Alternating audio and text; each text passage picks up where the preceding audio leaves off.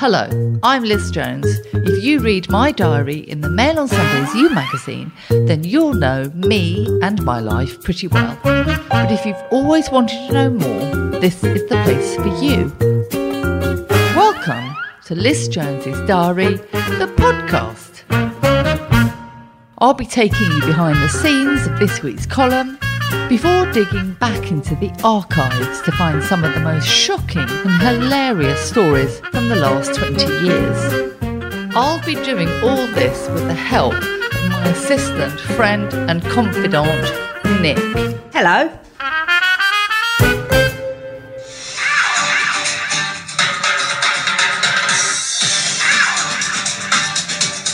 There's a clue in this, isn't there? There's a little clue. Why are we listening to I'm a Celebrity theme tune? Because it's I'm a Celebrity in South Africa, and one of the contestants is Janice Dickinson, and her scene where she's puking up lamb's testicles. Do I want to see that? No, but I want you to see Janice. I can't do it. You can't do it. Oh my God. What's she eating? I don't know. Will it be worse? It sounded disgusting, but it was blurred. My God, she's just shoved it in. Oh my God. Keep it down. Yes, Janice. No. When I was growing up, so from the 70s to the early 80s, my favourite Vogue cover star was Janice Dickinson. Was it? Yeah. She was my favourite of all the supermodels. So beautiful. Even then, she had so much personality. Yeah. And I was just in love with Janice Dickinson because there was somebody with dark brown eyes, dark hair, dark skin. And I just remember her Vogue covers more than I remember my own face. Yeah. Because I just looked at them for hours and hours and hours and hours. Very outspoken, no one could boss her around, very beautiful, amazing body. And a lot of people are sort of ridiculing her on I'm a Celebrity because she dared to grow older. But I met her once. It was during London Fashion Week a few years ago. And I'm not sure what show it was. It might have been a Burberry show or something. And she was the other side of the catwalk. And I just said to her, I have loved you since I was 11 years old. Yeah. Do you know what I mean? And she was just so thrilled that I said that to her. And she's actually a much healthier role model for people that are interested in fashion and are interested in being a model. She's not saying, is she, be fake, or she's not talking about that. She's actually saying, be yourself, get an education, don't rely on being a model. But She's she actually quite wasn't just grounded. like a model who just marries a rich man or goes out with Leonardo DiCaprio, because she's much more difficult than that. Yeah. Well, she's obviously intelligent. Very intelligent, and I absolutely love her and respect her, and I just think she's amazing. Plus, she went out with Liam Neeson. Did she? Yes. And she says he's got the biggest penis of any man she's slept with. No. Yes. Liam Neeson? Liam Really? Neeson. Really? I should look at him in a new light now. But I think if Janice Dickinson hadn't existed, do tag her in on this podcast. I will. Because I'm such a fan. I wouldn't have, A, got anorexia, B, wanted to work in magazines and fashion and edited a magazine. My life would have taken a completely different route. And do you ever wish, because it's not been an easy journey for you, is it? Because you have had the eating disorders, you have spent your life trying to live up to this sort of impossible dream of how to look and the money that's spent on clothes. Do you ever wish, actually, I hadn't gone down that line, that I'd gone a different route? Well, I think the only route I would have gone down would be to work with horses. But I think that would have been too heartbreaking because you wouldn't have had control over the horses. Yeah. And I remember I did once have an interview with a dressage rider in Paris, and he was so horrible I didn't take up the job. Because I could never be mean to a horse. I don't want to put them in a lorry. I don't want them to travel. I don't want to have a bit in their mouth. I don't want to sit on them.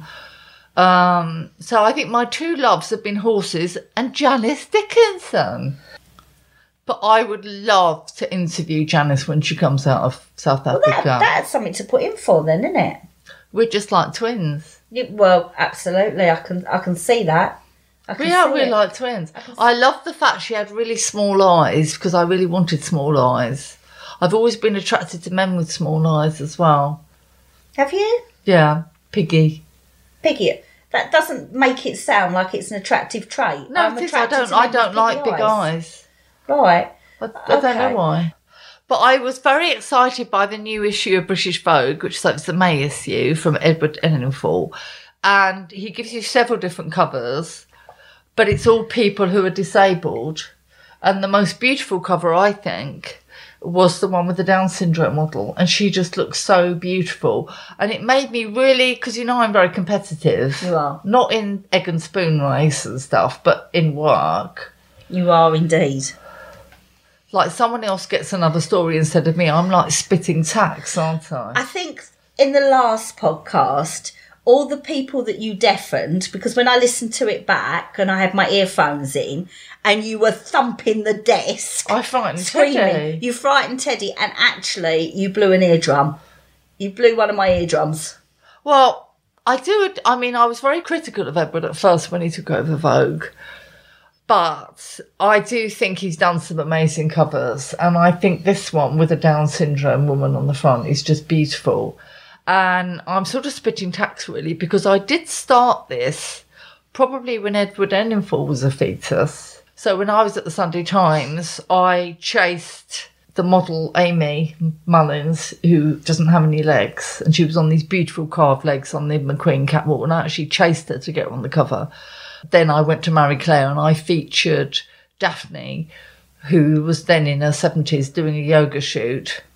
So I was quite ahead of my time, really. And if I was editing a magazine now, I would do so many adventurous things. Yeah, and actually, it shouldn't be considered adventurous, should it? It should be just we have representatives of our society on magazine covers. All different people, whatever, gender, colour, disability, whatever. We should have everybody represented because people want to see themselves represented in the media, don't they? And Janice. But tell us about the book you've been reading, Nicola.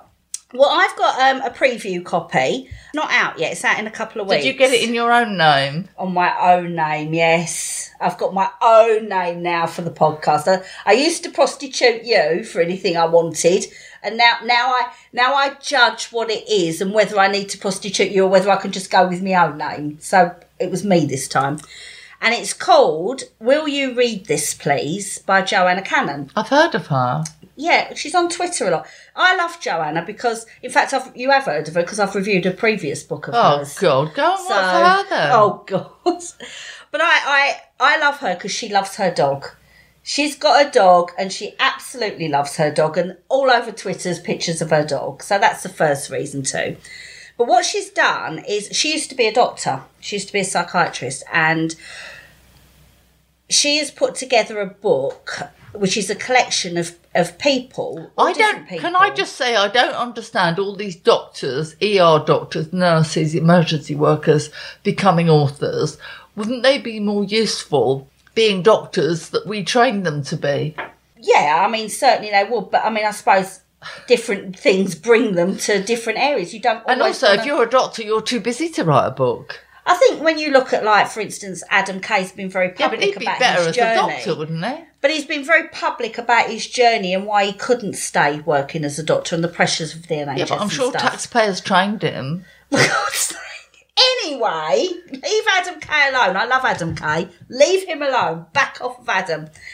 So Joanna has put together a collection of people's experiences with mental health. So all just ordinary people. And what she's done is she's paired each person. No, it's absolutely fascinating. She's paired each person with a writer. Is Harry in it?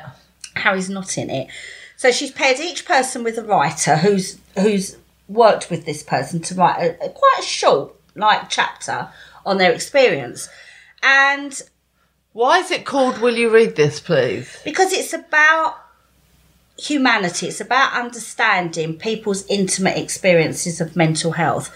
And I love it. I love the fact that each person has their own voice through their own writer. So it's not one person writing a book about their experience or collating other people's experience. Each chapter, each experience has a very individual voice. So there's stuff in there, and I found when I was reading this, I was really touched with it because each experience was so intimate, so candid, so open about what they'd gone through, and there were things in there that I have got no experience with or understand. I mean, obviously I think, oh my God, that must be awful to, for instance, have postnatal depression. I've never had it. I've not even had a baby, so it is completely, really, realistically beyond my understanding.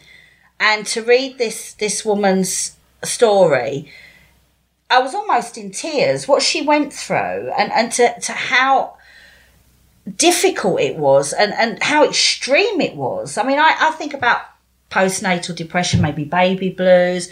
I mean, she was having hallucinations. She wasn't treated very well. The emphasis was all on the baby and not on her health. And there was other things I wasn't so familiar with, like harm OCD, the feeling that you're going to really hurt someone, the fear, to the point where one woman dumped all the knives out of her kitchen in the lake. And it's things that you probably never will experience. And what really upset me was the story of a guy that has been through aversion therapy. It was in the 70s. He admitted that he was in love with another boy, and on the NHS he was sent for aversion therapy. And the details of that he went through that just because he found other men attractive. They don't do that anymore. They don't do that. But actually, I think this idea of curing you of being gay, I don't think it went away until relatively recently. I mean, this was in the 70s. It's horrific.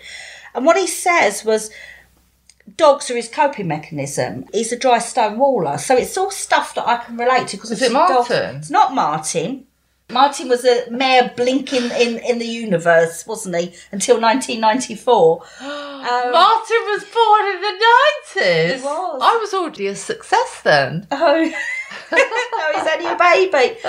And it's kind of like he copes with his dogs and he copes with building walls. And I understand that because doing stone, it's like a meditation. You put one stone in front of the other, one stone in front, and you got. And I just thought, wow, to have gone through that, to have been vilified just because of who you love to that extent in the 70s. I mean, that seems so recent to me that level of intrusion and that abuse would happen on the NHS. So it's a really good book, and it really connects you to humanity. Do you know what I mean? Experiences that you probably never have, that you've probably never even necessarily given a lot of thought to. And it's heartbreaking. It's really, really heartbreaking. And I think we'd all be better for reading something like this. Liz doesn't seem keen, but I enjoyed it and I recommend it. And I've got a little moan this week. AI. I am sick of AI and chat app and all this modern rubbish. I hate it. You know, I love technology, don't you? I love the new. I'm out gagging for the latest iPhone and that. And I appreciate that AI, artificial intelligence, has got a place. It's got a place in business. It's got a place in looking at data, in all sorts of areas, science. But I'm finding more and more that when you're looking at things, either adverts or presentations on YouTube and all different projects, artwork, it's now produced by AI. And I am sick to death of hearing these computerised, soulless voices talking to me when just use a human. Just let a human speak. But even if you're on an estate agent's website, so Savills, you're looking at a property and do you want live chat about it? You know you're not chatting to a person because I say to them, are you a person? Yeah. That probably is the thing that drives me insane. And you ask them a really simple question, they can't answer it.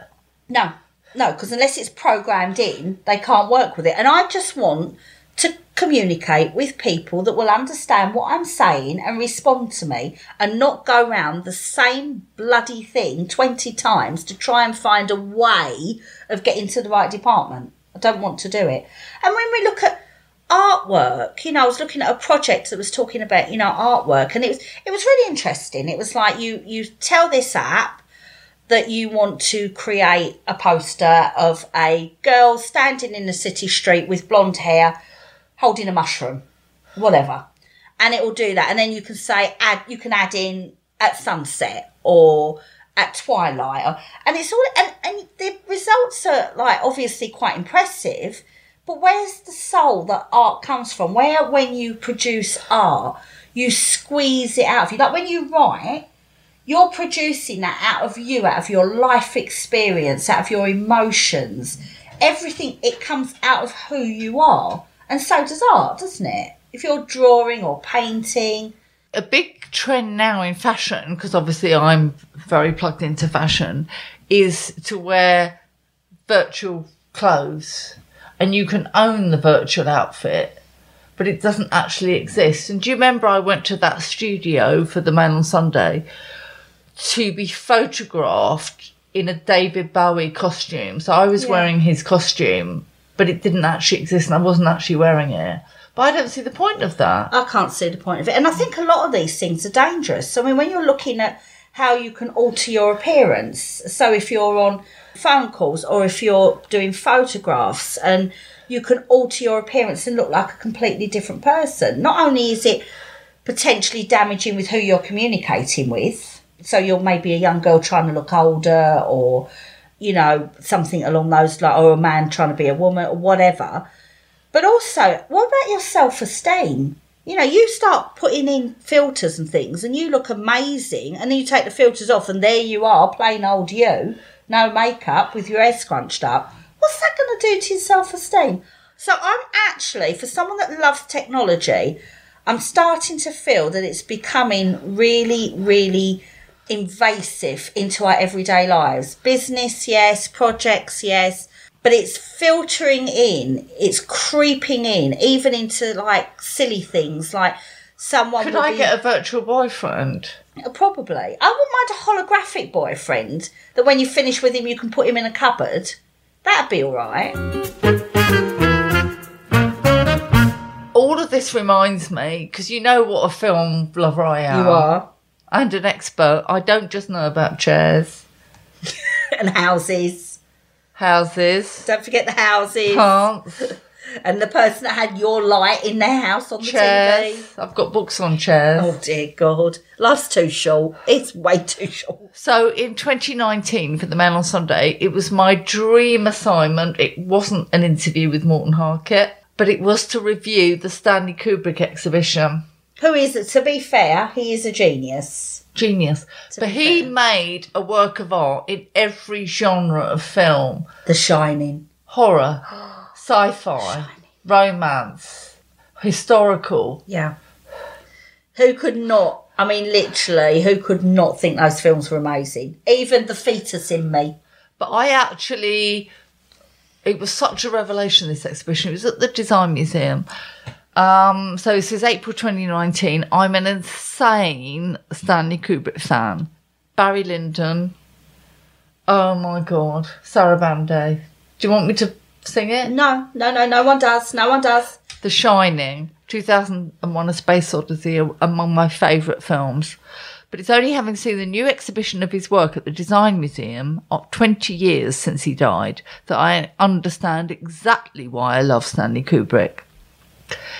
Each of his films has a room devoted to its making, and the reason his movies are so good is not luck or nepotism. You know I hate nepo babies. You do, you very much do. Or winging it, or CGI, or AI, or any... No, AI. They are good because of an inhuman amount of work and obsession with detail. Take a room which is dedicated to the film he never ever made, Napoleon. It's an analogue Wikipedia, endlessly rewritten scripts, a card index with each scene detailed in ink. The shooting schedule is on a spreadsheet. He owned and read every biography ever written about Napoleon. He left nothing to chance. Like Hitchcock, Kubrick storyboarded every single scene. He made models. He made a model of the maze for The Shining. He made a model of the centrifuge aboard 2001's Discovery 1. For a battle scene in Spartacus, a photo was taken of all the hundreds of extras, and each one was given a number on the photo so the director could yell, "Number 224, look more dead." Wow, Spartacus. Oh my I days. am Spartacus. I am Spartacus. Oh my God, I love that film. Kubrick hated real locations, preferring to keep near his home in Hertfordshire. He was born in New York, but he moved to England for 40 years of work. He felt using locations meant a loss of control, which means I'm shocked to learn that the Overlook Hotel from The Shining was in Elstree. No. Yes. No. Who knew it snowed that much in Elstree? No. No. An exception was when he made Barry Lyndon in 1975. He decamped to Chatsworth, Castle Howard, not far, Love Castle Howard. to recreate the 18th century, filming it entirely by candlelight. I knew that he'd used candles, as I, not long before this exhibition, interviewed Barbara Daly, and she was the Vogue makeup artist whom he hired to recreate that unique Marissa Berenson face, a look copied by every schoolgirl in the land, including me. Very fine arched eyebrows, blue eyeshadow. What I didn't know until this exhibition was that Stanley Kubrick had the candles specially made with 3 wicks in each to make them burn brighter. What filmmaker makes his own candles? And this is exactly what I'm talking about with the AI thing. This is the perfect illustration of creating. He was real, art. apart from being in Elstree. Yeah. There is so much fascinating detail in the exhibition.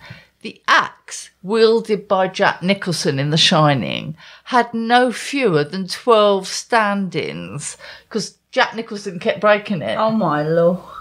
I love that. Shelley Duvall's knife is here too, and a short video where she recounts what a tyrant Kubrick was to work for. I mean, he literally reduced her to tears. She was crying. She had a breakdown. I bet he was a perfectionist. Oh, I bet he was. There is an eerily prescient tablet. Used to watch the BBC in 2001 A Space Odyssey.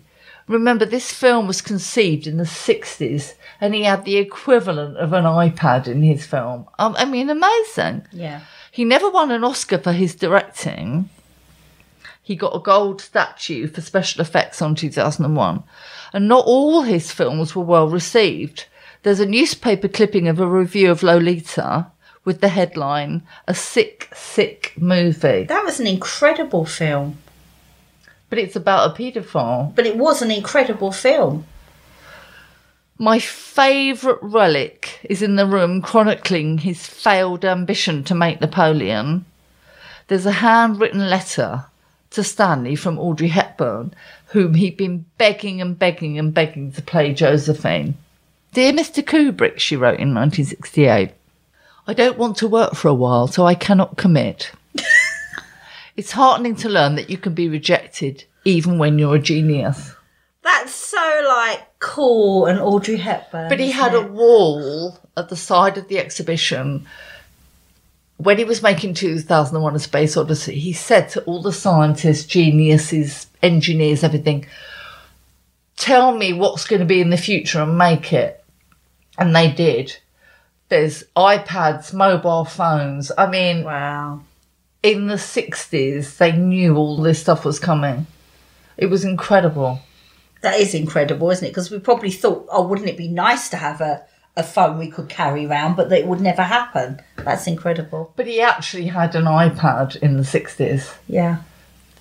In the film. Yeah. And there's a wall of inventions. It was so interesting. Really interesting. I really love reviewing exhibitions at the V&A and stuff because the people who put them together, curators, they're sort of the opposite of me. Like, I remember I went to a sportswear show at the V&A and it had a Chanel surfboard and trainers and stuff. And I didn't think it was very good. But it took the curator about 4 years to put it together. Yeah. Must be so hard to source everything. That must be... Well, I'm really, really, really looking forward to the V&A exhibition of Chanel this autumn.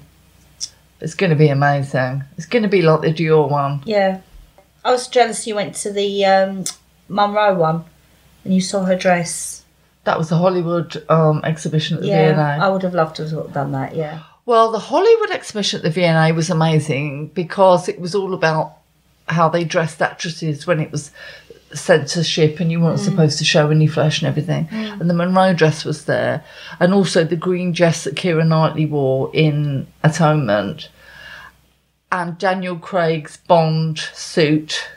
Oh, you'd sort of want to slide down it, wouldn't you? I stood next to him, his suit, for a selfie, and he was a lot shorter than me.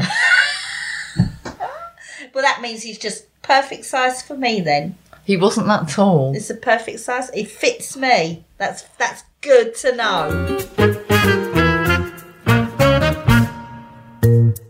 You can read this week's diary in full in the Mail on Sunday's You magazine. Do you want to hear this week's column? I do. We want more information on the date, don't we? This is the date part 2. This is what we left off on. I tried to ignore Ferrari Man, aka David 2.0, but he kept texting me. Hi Liz, it was a shame the food wasn't more to your liking. The vegan beetroot pasta was stuck together in a cloying lump and had a weird taste. I should become a food critic. Never mind Parker Bowles, mate. You've got a rich mum. I'm your woman. I'm sure cloying lump and weird taste is It's award-winning, isn't it? It's award-winning. Anyway, David 2 continues, you were entertaining and I wasn't intimidated. You were good fun. God. Jesus Christ. Was you trying to be intimidating then? I'm not intimidating. I think you are sometimes. 3 hours flew by. You didn't tell me David 1 sent you a gift. In square brackets. Why should I? Also, stop reading my column. Do you know why people use square brackets? No, why do people? Well, it's like an aside. It's like a stage direction. It's different to a round bracket. Is it really? It's me talking in amongst him. See, I've never used a square bracket, I can honestly say. Now, you know Word, talking about AI, you know Word tries to correct your grammar. Yes. You can't correct me. No. I was trained for 11 years at the Sunday Times. I have better grammar than anybody in the world computers. I'm sure Word knows that and will be scared to try and correct you. I'm sure Word is sensible and sentient enough to know not to go there. If it's an incomplete sentence within quote marks, you put the full stop outside the quote mark. Oh. Anyway, in square brackets... God. Why should I tell him I got a gift from David? Stop reading my column. And he continues, sounds as though David 1 cares for you. Perhaps he doesn't like the thought of a competitor with the same name. I doubt that, square brackets. If you're up for another meet, I will look for a more vegan restaurant. There isn't one, square brackets. Unless, of course, I should back off and let Romance with David 1 run its course. He seems sweet. Just you two just go out with each other. It's very conciliatory, isn't it? Like, would you rather be with the other man, or what would you prefer? I texted my friend Isabel. She had responded to the selfie in the Ferrari with, for real then, how did it go?